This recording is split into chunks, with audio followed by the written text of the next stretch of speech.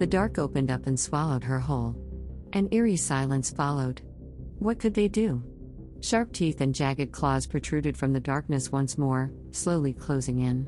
Tick, tock. The sound became louder and closer. Tick, tock. It was driving them crazy. Tick, tock. Suddenly Marla froze as she felt tiny pricks of a hand slowly rubbing along her spine. Beads of sweat ran down her face, dripping onto a surface yet to be seen. Darkness surrounded them, but all they knew was that they were in a small enclosed space like a broom closet. The slow rub gradually turned into a painful piercing of her skin by thousands of large needle-like objects. She screamed in agony. Amanda turned to her friend, punching and screaming at the girl's attacker, but felt nothing. The 4 teenage girls were in the darkness, seemingly alone. It was obvious who would be next.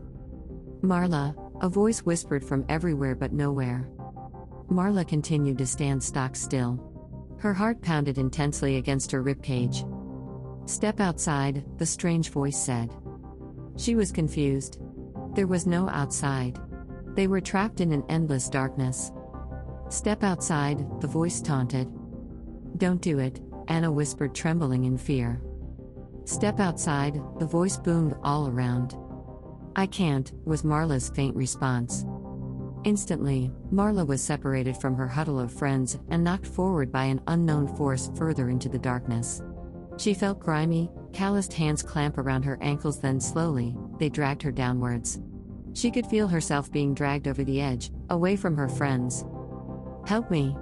She screamed. Ayúdame! She finally cried in desperation before being pulled under the cover of darkness. With suddenly no sound, Amanda's fear finally took over. The fear and stress had moved past the point of overwhelming. Amanda collapsed onto a soft slime-like surface, dark as night. Her convulsing movements were slowed by the soft jelly substance underneath her. As she shook, she slowly sank into the darkness, never to be seen again. Her screams became muffled as the dense fluid blocked her airways. If anyone were to see the space which the girl occupied only mere moments ago, they would see only a wriggling group of maggots on the now hardened floor.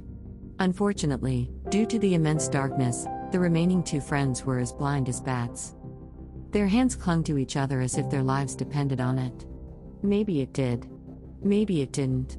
Nobody knew what was happening nor why it was happening. All they knew was that they were being picked off one by one. The space was becoming even more unbearable as it suddenly felt like they were in an oven and someone had turned it on to bake them as dessert. Their palms became sweaty and slippery. Tick, tock. There was that sound again. Tick, tock. They knew that it meant someone would be taken now. Tick, tock, the strange voice chimed in. The sound started to come from every direction possible. It was driving them insane. Still holding hands, they began to drop to the floor, but halfway down, decided against it as they remembered how Amanda had disappeared after collapsing onto the pitch-black ground. Amidst the confusion of clocks, they heard a chant. Look around. You have found the birthplace of the darkness inside. Now open up. We'll fill your cup. Let the darkness overflow. At the end of the 3rd chant, came a long screech that tore through the girls' eardrums. We're here, 5 women seductively said, stepping out of the darkness and in clear view. Their eyes had a dark purple glow that would enchant you the minute that you beheld them. Their skin looked human but had brown scales all over, and their nails were like the talons on a hawk. Welcome to our humble abode, the middle creature said while her eyes glinted dangerously. What are your names? The creatures asked in unison eerily. The girls did not speak nor move a muscle. They were too afraid of these half-human, half-reptile creatures. Don't you have any manners? The first one asked, tilting her head. Her eyes widened to the size of tennis balls. Apparently, they're dumb, said the second. Well, let's open them up then, smiled the third. Teach them, started the fourth. A lesson, finished the fifth. Alicia felt an invisible hand clutch her throat tightly. A talon appeared at the base of her neck and slowly opened her up. Suddenly her hands went limp and her head lolled to the side. Her blood ran dark, welcomed by the void below. Then there was one. No, Sabrina cried in desperation. Please don't kill me, she begged. I'll do anything, she pleaded. Sweet Sabrina, they croaked. "We're not here to kill you," they laughed maniacally. "We're here to save you," the middle witch smiled darkly. "This infinite box is our home and your test," they told her as one by one they disappeared into the dark, leaving behind the foulest odor known to man.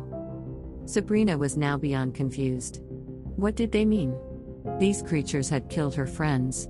How were they saving her? And what test were they talking about? Her mind reeled with these questions and so much more. Since the disappearance of the witches, everywhere had returned to its previous state of pure darkness, but now she was completely alone. There was no one to hold hands with, nor was there anyone to whisper to her words of reassurance. As the moments passed, she wondered if she would ever find an end to the strange place where matter seemed to be easily distorted. Lost in her thoughts, she was jolted by a sudden spark in her fingertips. She felt like magic was running through her veins and she was more powerful than ever. "What?" she began aloud.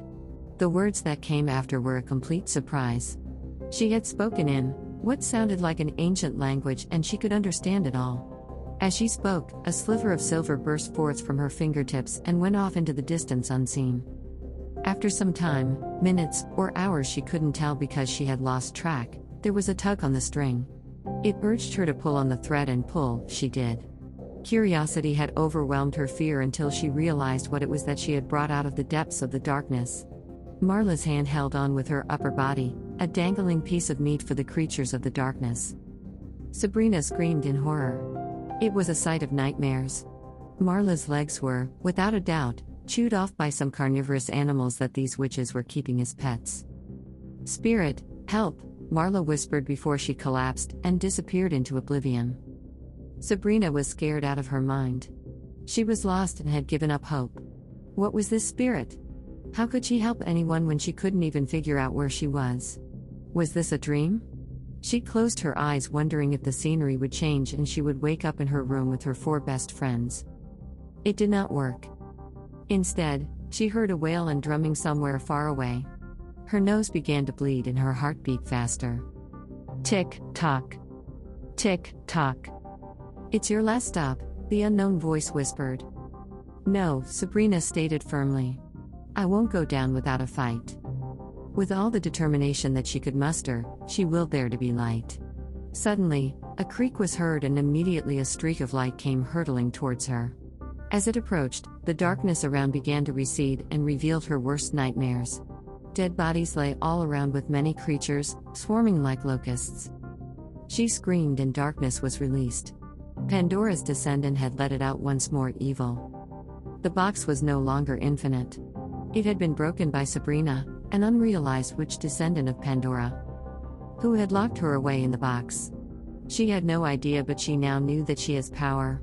A magical prowess lives within her, waiting to be tapped once again. "Sabrina," the voice whispered, now closer than before.